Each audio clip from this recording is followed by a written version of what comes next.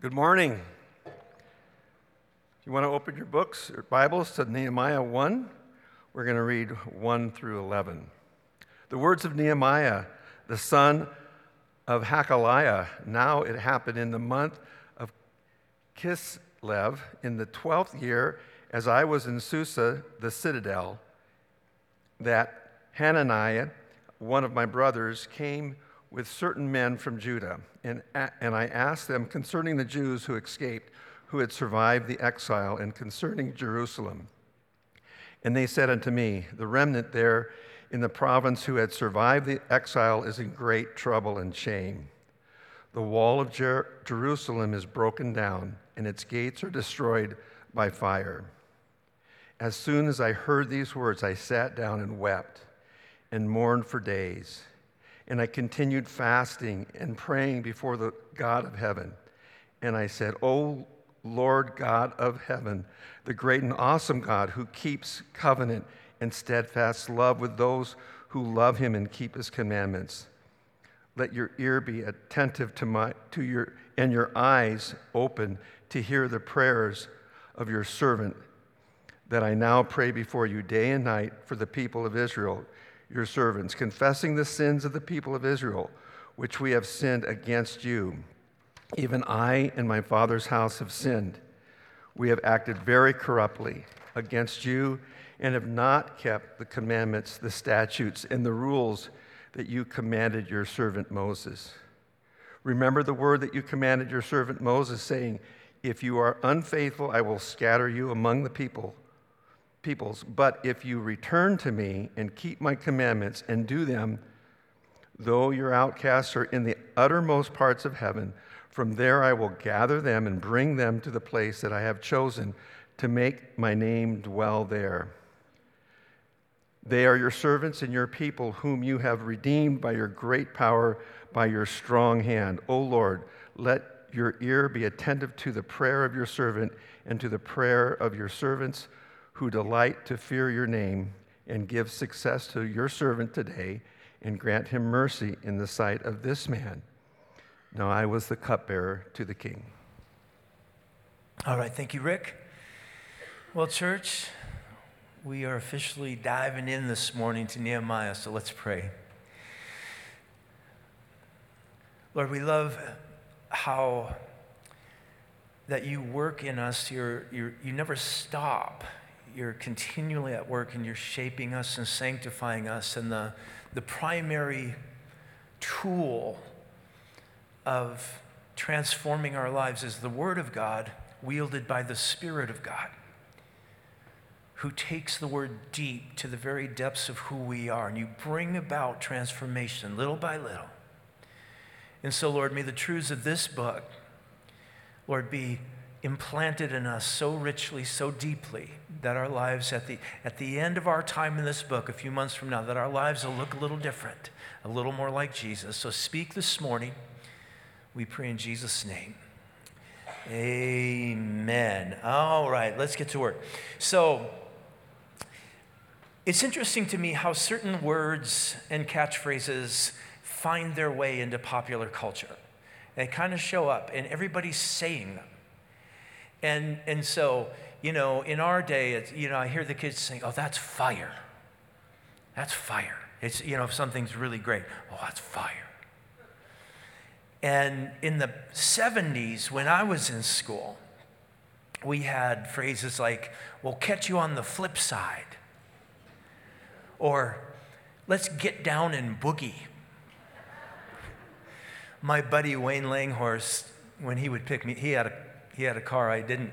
He would pick me up. And he was always in a hurry for some reason. I don't know why, but he was always in a hurry. And he'd show up at my house. And come on, G, let's boogie. Come on, G, let's boogie. So boogie was like a word that was just everywhere in culture. In the 80s, you had bodacious and gnarly and gag me with a spoon. But these words, these phrases come in. But there was a cultural phrase. It was actually a question that was very prominent. I believe it was when I was in high school in the 70s. But if you wanted to appear cool and kind of cultivate a persona of being aloof and so on, you would say, ask me if I care. right? Wayne would come over and say, gee, there's a great new movie out, Smokey and the Bandit, whatever, 70s movie. And let's go see it. And ask me if I care. Because I was appearing cool. Or, gee, there's people in Barnum. Barnum was a town 5 miles from Moose Lake, and we were rivals, with everything. Gee, there's kids talking trash about you over in Barnum. Ask me if I care. Nehemiah was not trying to cultivate some persona or trying to appear cool and strong and aloof. Nehemiah actually cared. He cared. He cared especially for the city of God, Jerusalem, the people of God, and the glory of God. And so there are 4 ways in our chapter this morning that Nehemiah demonstrates that he cares. So as we begin, I want to ask you, do you care? Do you care about the things that God cares about? So I'm relying on Warren Wiersbe's outline this morning. The points that I'm using are his. So I want to give credit to where credit's due. It's just I couldn't beat him. So point number 1, Nehemiah cared enough to ask. He cared enough to ask. Verse 1, the words of Nehemiah, the son of Hakaliah, now it happened in the month of Chislev in the 20th year as I was in Susa, the citadel, meaning palace, fortified palace, that Hanani, one of my brothers, came with certain men from Judah, that's where Jerusalem is, and I asked them concerning the Jews who escaped, who had survived the exile, and concerning Jerusalem. And they said to me, the remnant there in the province who had survived the exile is in great trouble and shame. The wall of Jerusalem is broken down and its gates are destroyed by fire. So Nehemiah, he begins by letting us know that his dad was Hakaliah, which then differentiates Nehemiah from, there's 2 other Nehemiahs in the Bible. So we know that, this is that. He's Hakaliah's boy. We know which Nehemiah it is. He tells us the month, Chislev, that's mid-November to mid-December. He tells us the year, it's the 20th year, meaning the 20th year of Artaxerxes, which would put it at 444 BC. So we know the month, we know the year, we know the city where Nehemiah lived, Susa, which was the capital of the Persian Empire.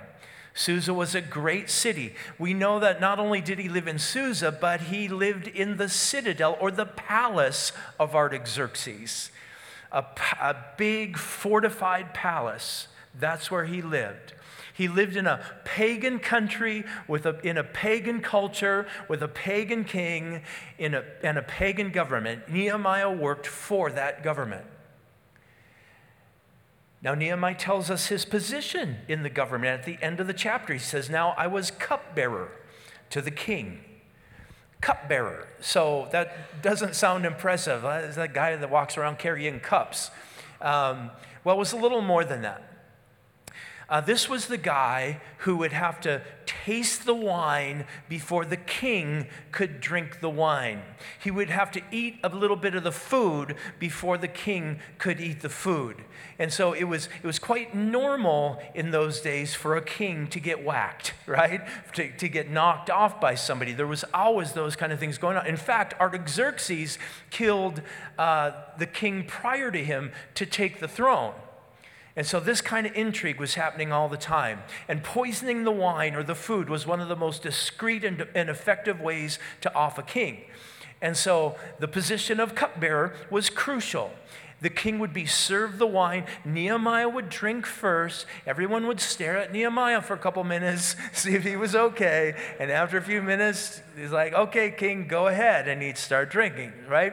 So any time that Nehemiah still had a pulse at the end of the day, well, that was a good day at work, right? You're still breathing. So Nehemiah was much more than an expendable employee. He wasn't some low-level guy. In fact, the cupbearer to the king was a position of great responsibility, great privilege and prestige. He had to be a guy who served directly in the presence of the king every single day. He had to be he would only be chosen if he was a good-looking guy, cultured, educated, able to converse with the king, able to advise the king. Because he had constant access to the king, he was a man of great influence. When the important people, the dignitaries, the leaders from other parts of the world came, Nehemiah would be there, relating to them, serving them, talking with them. Nehemiah would have been wealthy. He would have been famous within the Persian kingdom. Everybody would know who Nehemiah was. Nehemiah was Jewish, wasn't Persian, which I think also gives us a clue as to his character. To elevate a Jew to that position. Of course, Daniel was elevated. You remember when he was taken in the first exiling of the Jews. Daniel, they looked for the best, the brightest, the best looking, all of that. And so Nehemiah was Jewish, but he never lived in Israel. He never visited Jerusalem. And it was a little more than 160 years earlier that Nebuchadnezzar, the Babylonian king, invaded Israel and took Daniel and Shadrach, Meshach, and Benny, and if you're a VeggieTales fan, and brought them back to Babylon to serve in his court. Well, Nebuchadnezzar would invade 2 more times. And the final time, he would destroy Jerusalem, which Jerusalem, by the way, is the most destroyed city in the history of planet Earth. 118 times it's been destroyed. And so this was one of those times, the 3rd time Nebuchadnezzar would invade Israel, and he would also destroy Solomon's temple. And so, as prophesied, the Jews would live in exile for 70 years in Babylon until the Persians overthrew Babylon. In 539 BC, a Persian king named Cyrus took power, and in 536 or so, he issued a decree saying the Jews now, who had been living in exile for 70 years, they were free to go back to their homeland. There was maybe 2 to 3 million Jews at that point. And Cyrus, as prophesied by Isaiah, by the way, 100 plus years previous, Cyrus issued the decree, and 50,000 Jews, and we know this from Ezra, 50,000 Jews went back to the homeland, 50,000 out of 2 to 3 million. Very small number. For 70 years, the Jews were living in Babylon. They were building homes. They were told to by Jeremiah, when you're in exile in Babylon, build homes, plant gardens, get your kids married off, have kids, live life, man. And so they did. So when they were free to return to their homeland, a lot of them were like, yeah, I'm good. Kind of like my life here. So Zerubbabel led the 50,000. They went to Jerusalem, which was an absolute dump at this point. And they began laying the foundation for a new temple. That's what they started with. And after 2 years, they got the foundation laid for the temple. But because of constant attacks from the peoples that were in the land, Samaritans and others, they abandoned the work after 2 years. And so it would be 20 years before the temple was finally completed in 516 BC. So Jerusalem, however, was still a mess. The wall was still in ruins. The place was a dump. It remained a dump for 60 more years when Nehemiah's brother went to visit Jerusalem with some other guys, came back to Susa, the capital, and got with his brother, and it was probably a day like any other day, but it turned out to be a turning point in Nehemiah's life when his brother got back from Jerusalem. Listen, huge doors swing on relatively small hinges. It was just another day when Moses was just out tending the sheep, but on that day, he would see a bush that was burning, but it wasn't seemingly being consumed by the fire. And as he went to investigate, well, you know the story. His life would never be the same. David was a kid tending the sheep like any other day, but on that day, he was called home to discover the prophet Samuel waiting for him with some oil. David's life changed that day.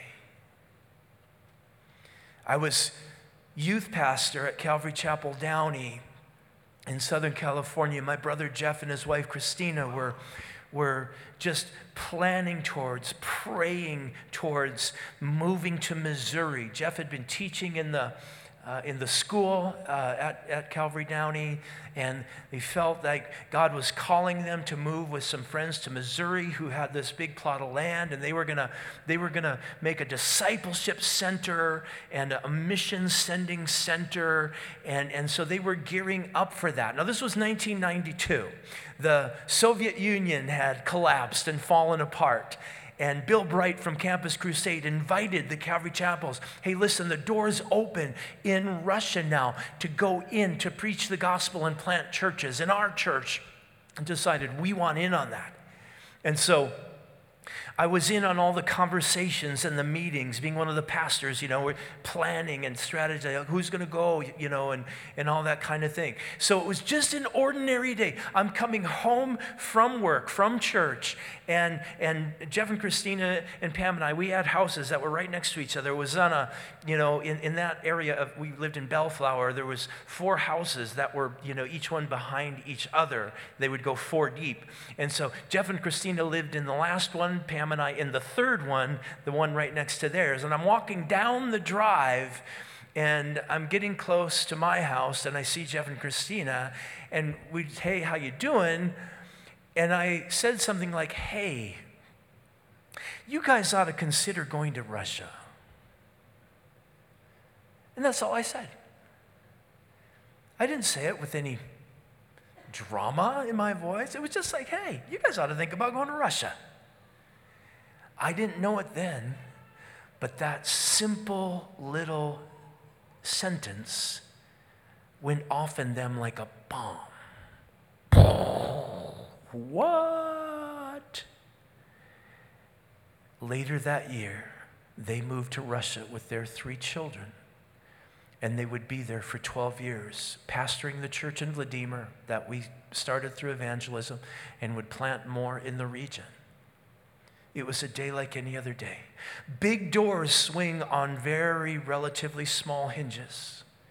It was an ordinary day when my pastor called me into his office and said, and I was, what was I doing back then? I don't even remember what I was doing. And he said, Greg, would you pray about becoming our youth pastor? That was so out of left field. It was so not on my radar, not even close. I did not see it coming, but it changed my life. That little comment it changed my life. I didn't know I had a gift to teach the Bible or that I would love teaching the Bible. Big doors swing on small hinges. I wouldn't be here today had he not asked that question. Why would Nehemiah ask his brother about a struggling remnant of a few thousand people nearly 1,000 miles away? After all, Nehemiah worked for the king. He was in the presence of the king and the queen on a daily basis. He was wealthy. He was successful. Why would he even ask about those people 1,000 miles away? Nehemiah lived in an impressive city, the capital city of the Persian Empire. He lived in a city where he could get whatever he wanted, whenever he wanted. He had a great life. It wasn't his fault that the Jews who went back to Jerusalem were having a hard time. I mean, it wasn't his fault that was going on. Why would he even ask? Simple. Because he cared. He cared. And his life would change that day. He asked his brother Hananiah, how are God's people doing and how is God's city doing? How are the Jews faring over there and how's the city of Jerusalem? Just let me know. You know, there was no TikTok, no Instagram, no Facebook. There was no info to be gotten. So he's got people who are there. He can get the straight scoop. How are the people? How's the city? Hananiah said, the people are not good. They're living in constant misery and frustration and shame. They are poor. They are despised by all the surrounding peoples. And the city, let me tell you, the city, the wall is in ruins. The gates are burned. Jerusalem looks like a war zone. It looks like a dump. The people are miserable, and they are continually taunted and mocked and attacked by the surrounding peoples. That's how it's going over there, Nehemiah.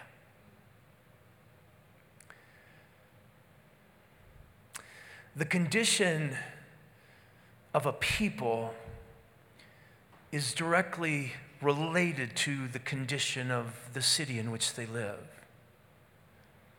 In the ancient world, a city without walls was a city completely open and vulnerable to its enemies. And so there was no defense. There was no protection at all. An unwalled city was always a dump with nothing valuable in it. If there was anything valuable in it, in an unwalled city, it would be stolen. That's just the way it went because there was no defense to stop the thief, to stop the attacker. Listen, the modern day equivalent of a wall in our time is the police force. We don't have walled cities in the modern age, at least not in the Western world. In the cities where you have a well-funded, well-trained police force, you have generally happy, safe citizens who can conduct their business in relative safety. So you have nice buildings and beautiful shops and stores in these cities that have a well-funded, well-trained police force. With the cities that don't have a well-funded, well-trained police force, what about them? What's happening in California where you can steal up to $950 worth of merchandise on any given day, and it's a misdemeanor. You'll go home at the end of the day. What happens when there isn't sufficient police presence in cities like San Francisco and Los Angeles? Smash and grabs. People smash through the jewelry counter and just start filling up bags full of stuff, and they run off. My daughter Kelsey and her husband Eric were in San Francisco just a couple of months ago on a work trip, and they were out in the middle of San Francisco somewhere by a park and people everywhere, middle of the day, broad daylight, and a guy goes up to a car, smashes the windows of the car, and starts taking everything out of the car. And there's people everywhere, and nobody's doing anything about it. And they're talking to some people going like, what's happening here? Oh, well, they're just stealing the stuff out of the car. Well, shouldn't somebody call the police? Oh, they can call, but it won't do anything. Well, shouldn't we no, nothing you can really do. What happens when the walls are in ruins? The people are in misery. They're in constant fear. They have constant stress. They never know when they're going to be robbed or brutalized. Businesses leave. The city becomes a dump with nothing valuable in it. Nehemiah cared enough to ask. He cared enough to ask. That simple question and the answer that came would be the hinge that a huge door swung on in Nehemiah's life. It would be the doorway into the great adventure of Nehemiah's life. He cared enough to ask. Secondly, number 2, Nehemiah cared enough to weep. He cared enough to weep. Verse 4. As soon as I heard these words, I sat down and wept and mourned for days. And I continued fasting and praying before the God of heaven. Nehemiah was was so impacted by the news of the terrible conditions of God's people and God's city that he just had to sit down. He had to just kind of gather himself, and he just began to weep. And he prayed. It just emotionally, it hit him. It overwhelmed him. Listen, before God can do a work through someone, he has to do a work in someone. When God does a work in us, we begin to care about the things that God cares about. We get less bent on our own comfort and pleasure and ease of life, and we get more fired up about the glory of God and the condition of people and so on. I often pray. There's certain things that I pray. It's a continuing theme in my prayer life, and typically in the mornings I will pray something like, "Lord, help me to see with your eyes today. Help me to think with your mind. Help me to feel with your heart." 1 Corinthians 2:16 says that we have the mind of Christ. We have it. In John 4, when the people that the Samaritan town, the woman at the well and that whole story in John 4, she goes back into the town, tells them about this guy Jesus. They're coming out to the well where Jesus is. The disciples of Jesus are just showing back up from trying to get food, and the people are coming out. And Jesus says to his disciples, "Hey, lift up your eyes, for the fields are white unto harvest." In other words, when you look at you see these people that are coming towards us right now. You see those people. I want you to see them like I see them. I want you to feel for them like I feel for them. That's what was happening with Nehemiah. He was feeling what God felt about the condition of his people and the condition of his city. Jesus was touched by the condition of his people and by what would happen to his city, Jerusalem, in the not too distant future. In Luke chapter 19, the Bible says that when Jesus, Luke 19:41, when Jesus drew near to the city, he saw the city and he wept over it.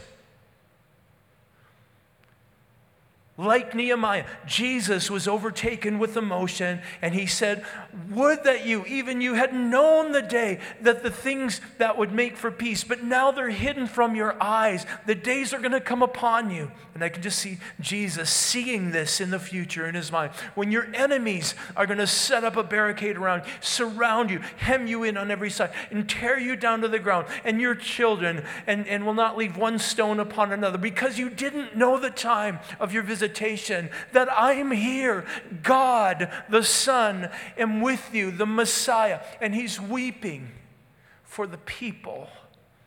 He's weeping for the city.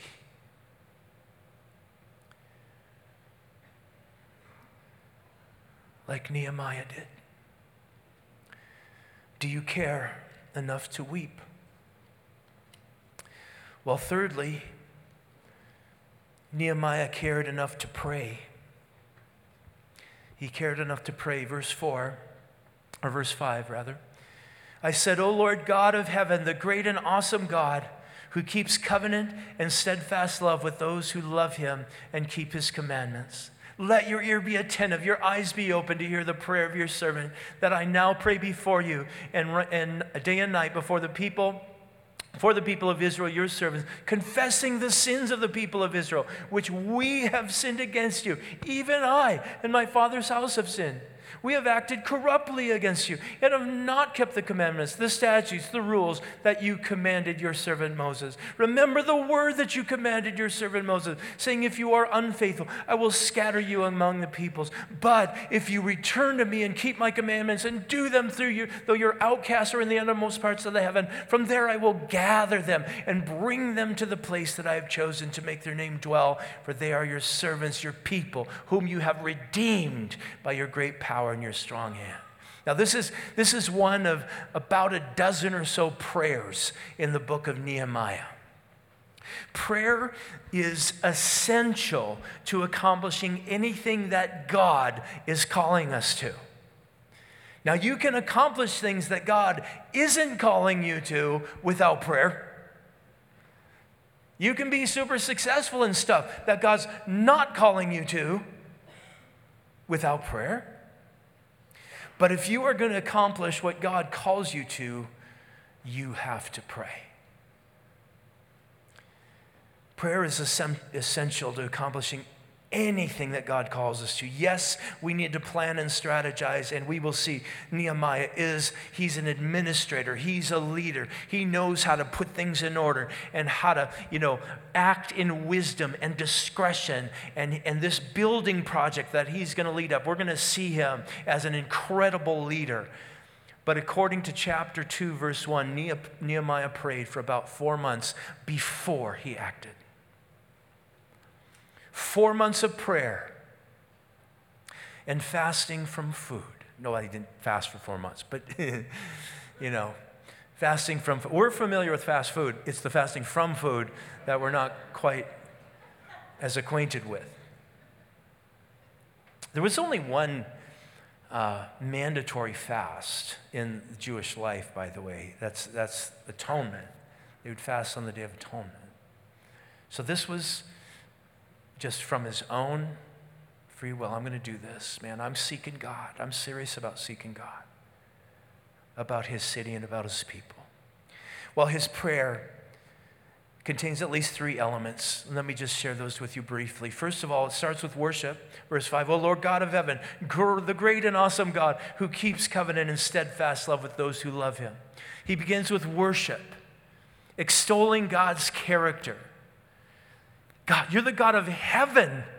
In other words, the God that is above it all, the God who created it all, the visible things, the invisible things.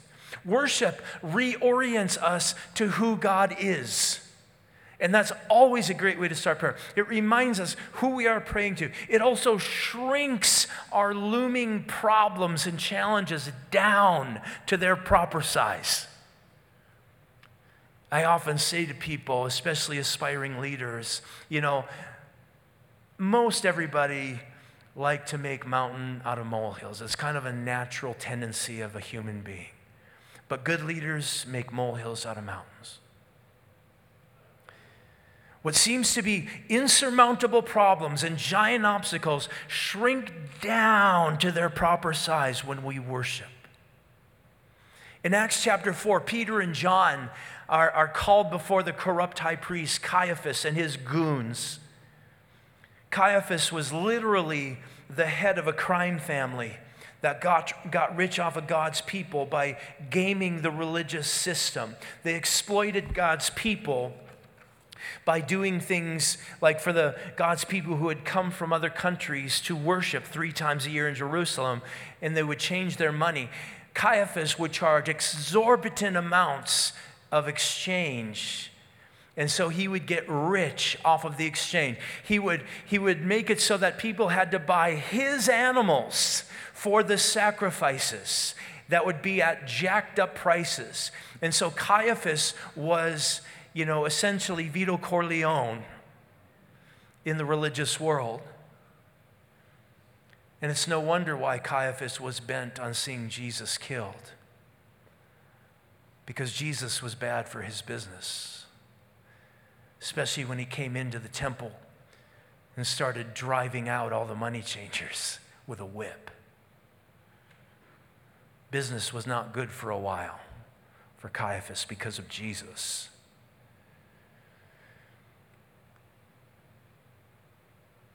Peter and John are brought before Caiaphas and his goons. They are threatened to within an inch of their... You stop preaching in that name. You stop what you're doing.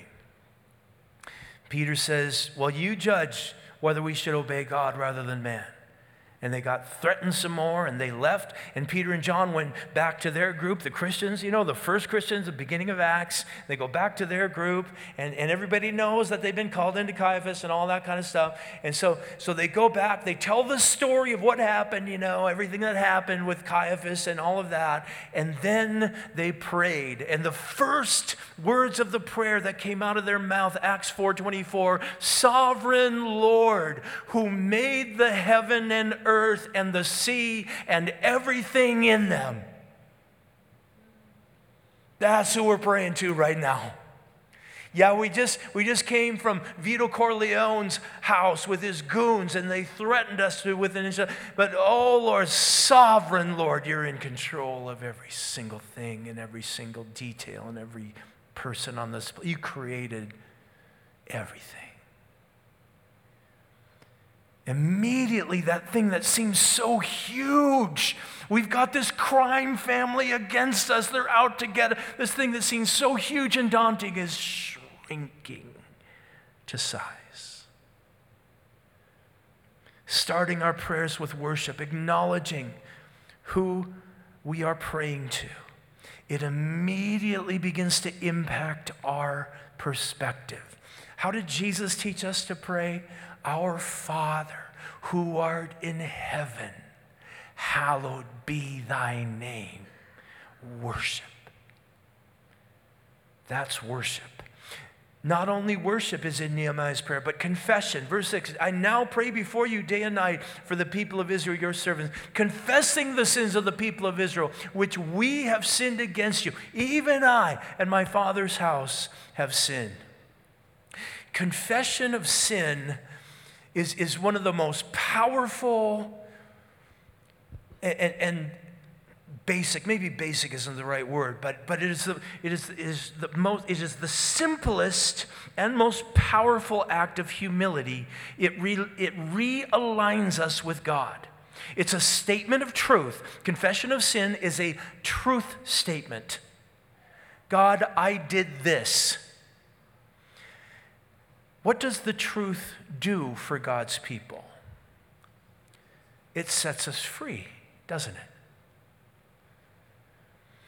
And so sin brings discord into our relationship with God. Our lives get out of tune with God.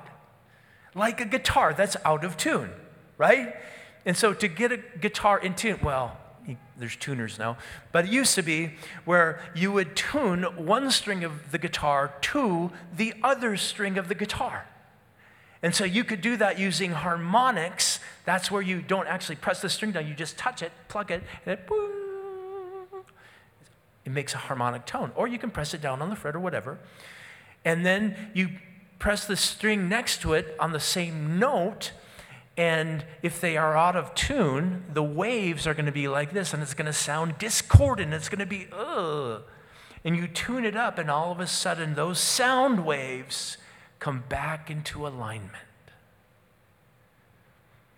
That's what happens when we confess our sin. We're being brought back into alignment with God. To confess means it's a compound word, to say the same as God. That's what it means. To speak the same as God. So I agree. God, I sinned. I lied. God, I sinned. I stole. God, I sinned. Whatever it is. And you are tuning back up to the truth.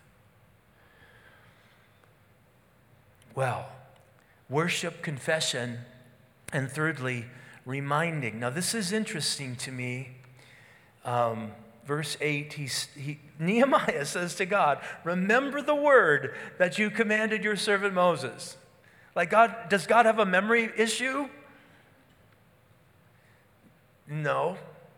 But apparently, God likes to be reminded. He likes to be reminded by his people about the things that he said. When the kids were little, you parents know that could be annoying. Yeah. Hey, Dad, you said we could go get ice cream. Hey, Dad, you said you'd take us to the mall. Hey, Dad, you said. And, because we're sinful, we can get petty and be bugged, God likes to be bugged like that. He likes to be reminded of what he said. Not because he forgot what he said, but because by reminding God, we are actually reminding ourselves of what God promised. Like, yes, oh God, you said, you promised this. So God, remember your promise. Your promises are sure. They are for us in the New Testament. They are yes and amen in Christ. So we stand on them. We plead them. We plead the promises. That's old language, what the old timers used to say. We plead the promises of God. And God loves it. He's not in danger of not keeping them. And he remembers them. But he loves it when you bring them to him. It's an awesome way to pray. It causes us to get deeper into what the promises actually are. When you're struggling, Christian, with condemnation because, man, you've been screwing up big time. You've been having a hard week or month or year. You've been just struggling in your personal walk with the Lord, and you are condemned because you did this, or you've been plagued by dark thoughts or lustful thought, whatever. And you just go to a verse in the Bible. In that case, 1 John 1:9, most of us, at least many of us know that verse. If we confess our sins, he's faithful and just to forgive us our sins and cleanse us from all unrighteousness. Now, if I take that and I'm in a bad week or a bad month or whatever, where I'm struggling with just dark stuff, sin stuff, and I get that promise, and God, here's what you say in your word. Here's your promise, and I'm reminding you, Lord, of this. And it dawns on me, Lord, you are faithful and just. That means, Lord, you would be unfaithful and you would be unjust if you did not cleanse me of all my sin. That, Lord, your character, the work of Christ, is so sufficient and so complete that my sins right now that I think are so terrible that I can't seem to get free, that you would be unjust to condemn me for these terrible things that I've done. And all of a sudden I'm pleading the promises of God to God, and whoa, I'm beginning to get the realization and the experience of, yes, of course I'm forgiven. Shut up, Satan. Of course I'm forgiven for that thing or those things or whatever, because I have the promises of God. Pleading his promises, standing on his promises. Well, Nehemiah cared enough to ask. He cared enough to weep. Cared enough to pray. Lastly, he cared enough to get involved. Verse 11, O Lord, let your ear be attentive to the prayer of your servant, to the prayer of your servants who delight to fear your name, and give success to your servant today, and grant him mercy in the sight of this man, meaning Artaxerxes. So Nehemiah asked for success, which obviously means he's ready to get involved, right? He hears about God's people in Jerusalem. He hears about the city. It's a dump. It's ruins. And he's overcome with emotion. He's praying. And at a certain point, he's going, I'm going. I'm not just going to be a prayer support person for this project. I'm going to be the leader of this project. This is the ministry that God is calling me to. Now, how is that going to happen? He is working for the king of the great empire of the world at that point, the Persian Empire. How is Nehemiah going to ask for, about 12 years off? Would you like to ask your boss, hey, can I have 12 years off? I'll see you, in 2035. And not only that, but can you give me the credit card to your personal lumber building? How is that going to happen? Prayer for something will create a heart in you for that something, which then will draw you to get involved in that something beyond prayer. God still needs people to go. There's still work to be done. There's still walls to be built. There's still people to be reached. God needs people to go. You remember Isaiah. He saw the Lord high and lifted up. The seraphim flying around, with the six wing, covering their eyes and their feet. Two wings are flying, crying, holy, holy, holy is the Lord God Almighty, and so on. And Isaiah becomes all of a sudden acutely aware of his sinfulness, and he comes apart. He falls apart in the presence of God because he's aware of how dirty he is. Behold, I'm a man of unclean lips who dwells in the midst of a people of unclean lips. He realized he's no different. Isaiah was the prophet, by the way, who had just the chapter before was pronouncing woes upon all the people. Like, woe to you, woe to you, like real solid prophet kind of stuff, right? And he gets in the presence of the Lord, and it's woe to me. You're not ready to go for the Lord until you can say, woe is me. I'm a man, a woman of unclean lips. Meaning, obviously, out of the abundance of the heart, the mouth speaks, right? So my heart is sinful. That's what Isaiah was saying. And it's obvious in the presence of a holy God. But the angel of the Lord got a coal from the altar, touched it to Isaiah's lips and cleansed him. And all of a sudden, Isaiah's ears are attuned to the triune God who is talking within himself. And God says, the Trinity, the Father, Son, and the Spirit, who shall we send? Who will go for us? The Lord says within himself. And Isaiah hears it. His ears are open to the voice of God. And he says, here am I. Send me. Send me. Here am I. That's a statement of consecration. Lord, I'm setting my life apart to you and to your purposes. And I will go for you. Listen, God is still asking who will go for us. Do you care?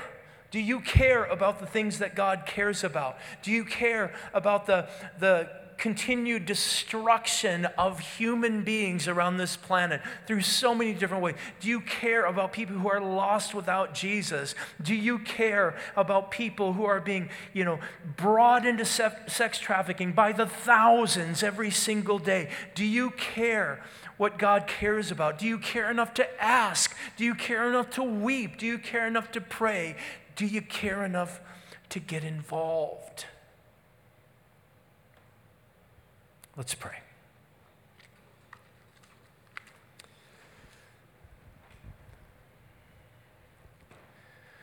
Before you do a work through us, Lord, you do a work in us. There's no question about that.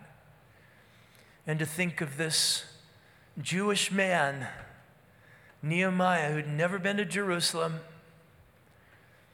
who was elevated to living in the king's palace, serving in the king and the queen's presence on a day-to-day basis, advising him, having an incredible life, wealthy and successful, known by all.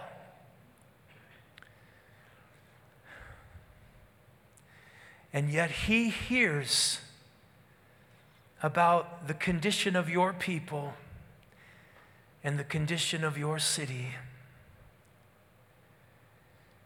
And he is gripped in a way that he knows that no position in the greatest empire in the world at that point, no position in anywhere in the world is greater than answering the call that you have, Lord, on his life, that's the greatest thing that anyone can do, is just say yes to you. Yes, Lord, I will abandon this thing that's been such a blessing in my life and that I really enjoy in my life, but I know that there's something, Lord, that you've ordained me to do. It's a good work that you've prepared in advance for me. And Lord, I'm going to abandon this good thing, this safe thing, this blessing of a thing, to follow you and do what you've called me to do, to rebuild that wall, to make a place where the people of God can worship you, where they can gather and glorify your name without fearing being attacked, where they can build up the city of God without fearing that there's going to be marauders and thieves coming in and destroying things and stealing things.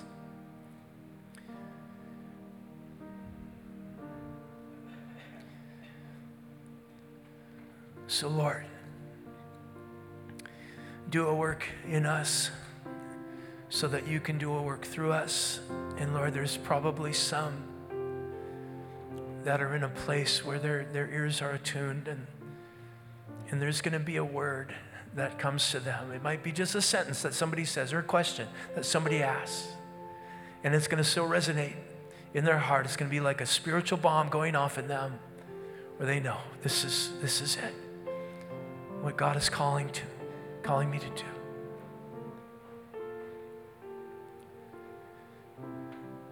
Like Isaiah, all of a sudden hearing your voice with clarity.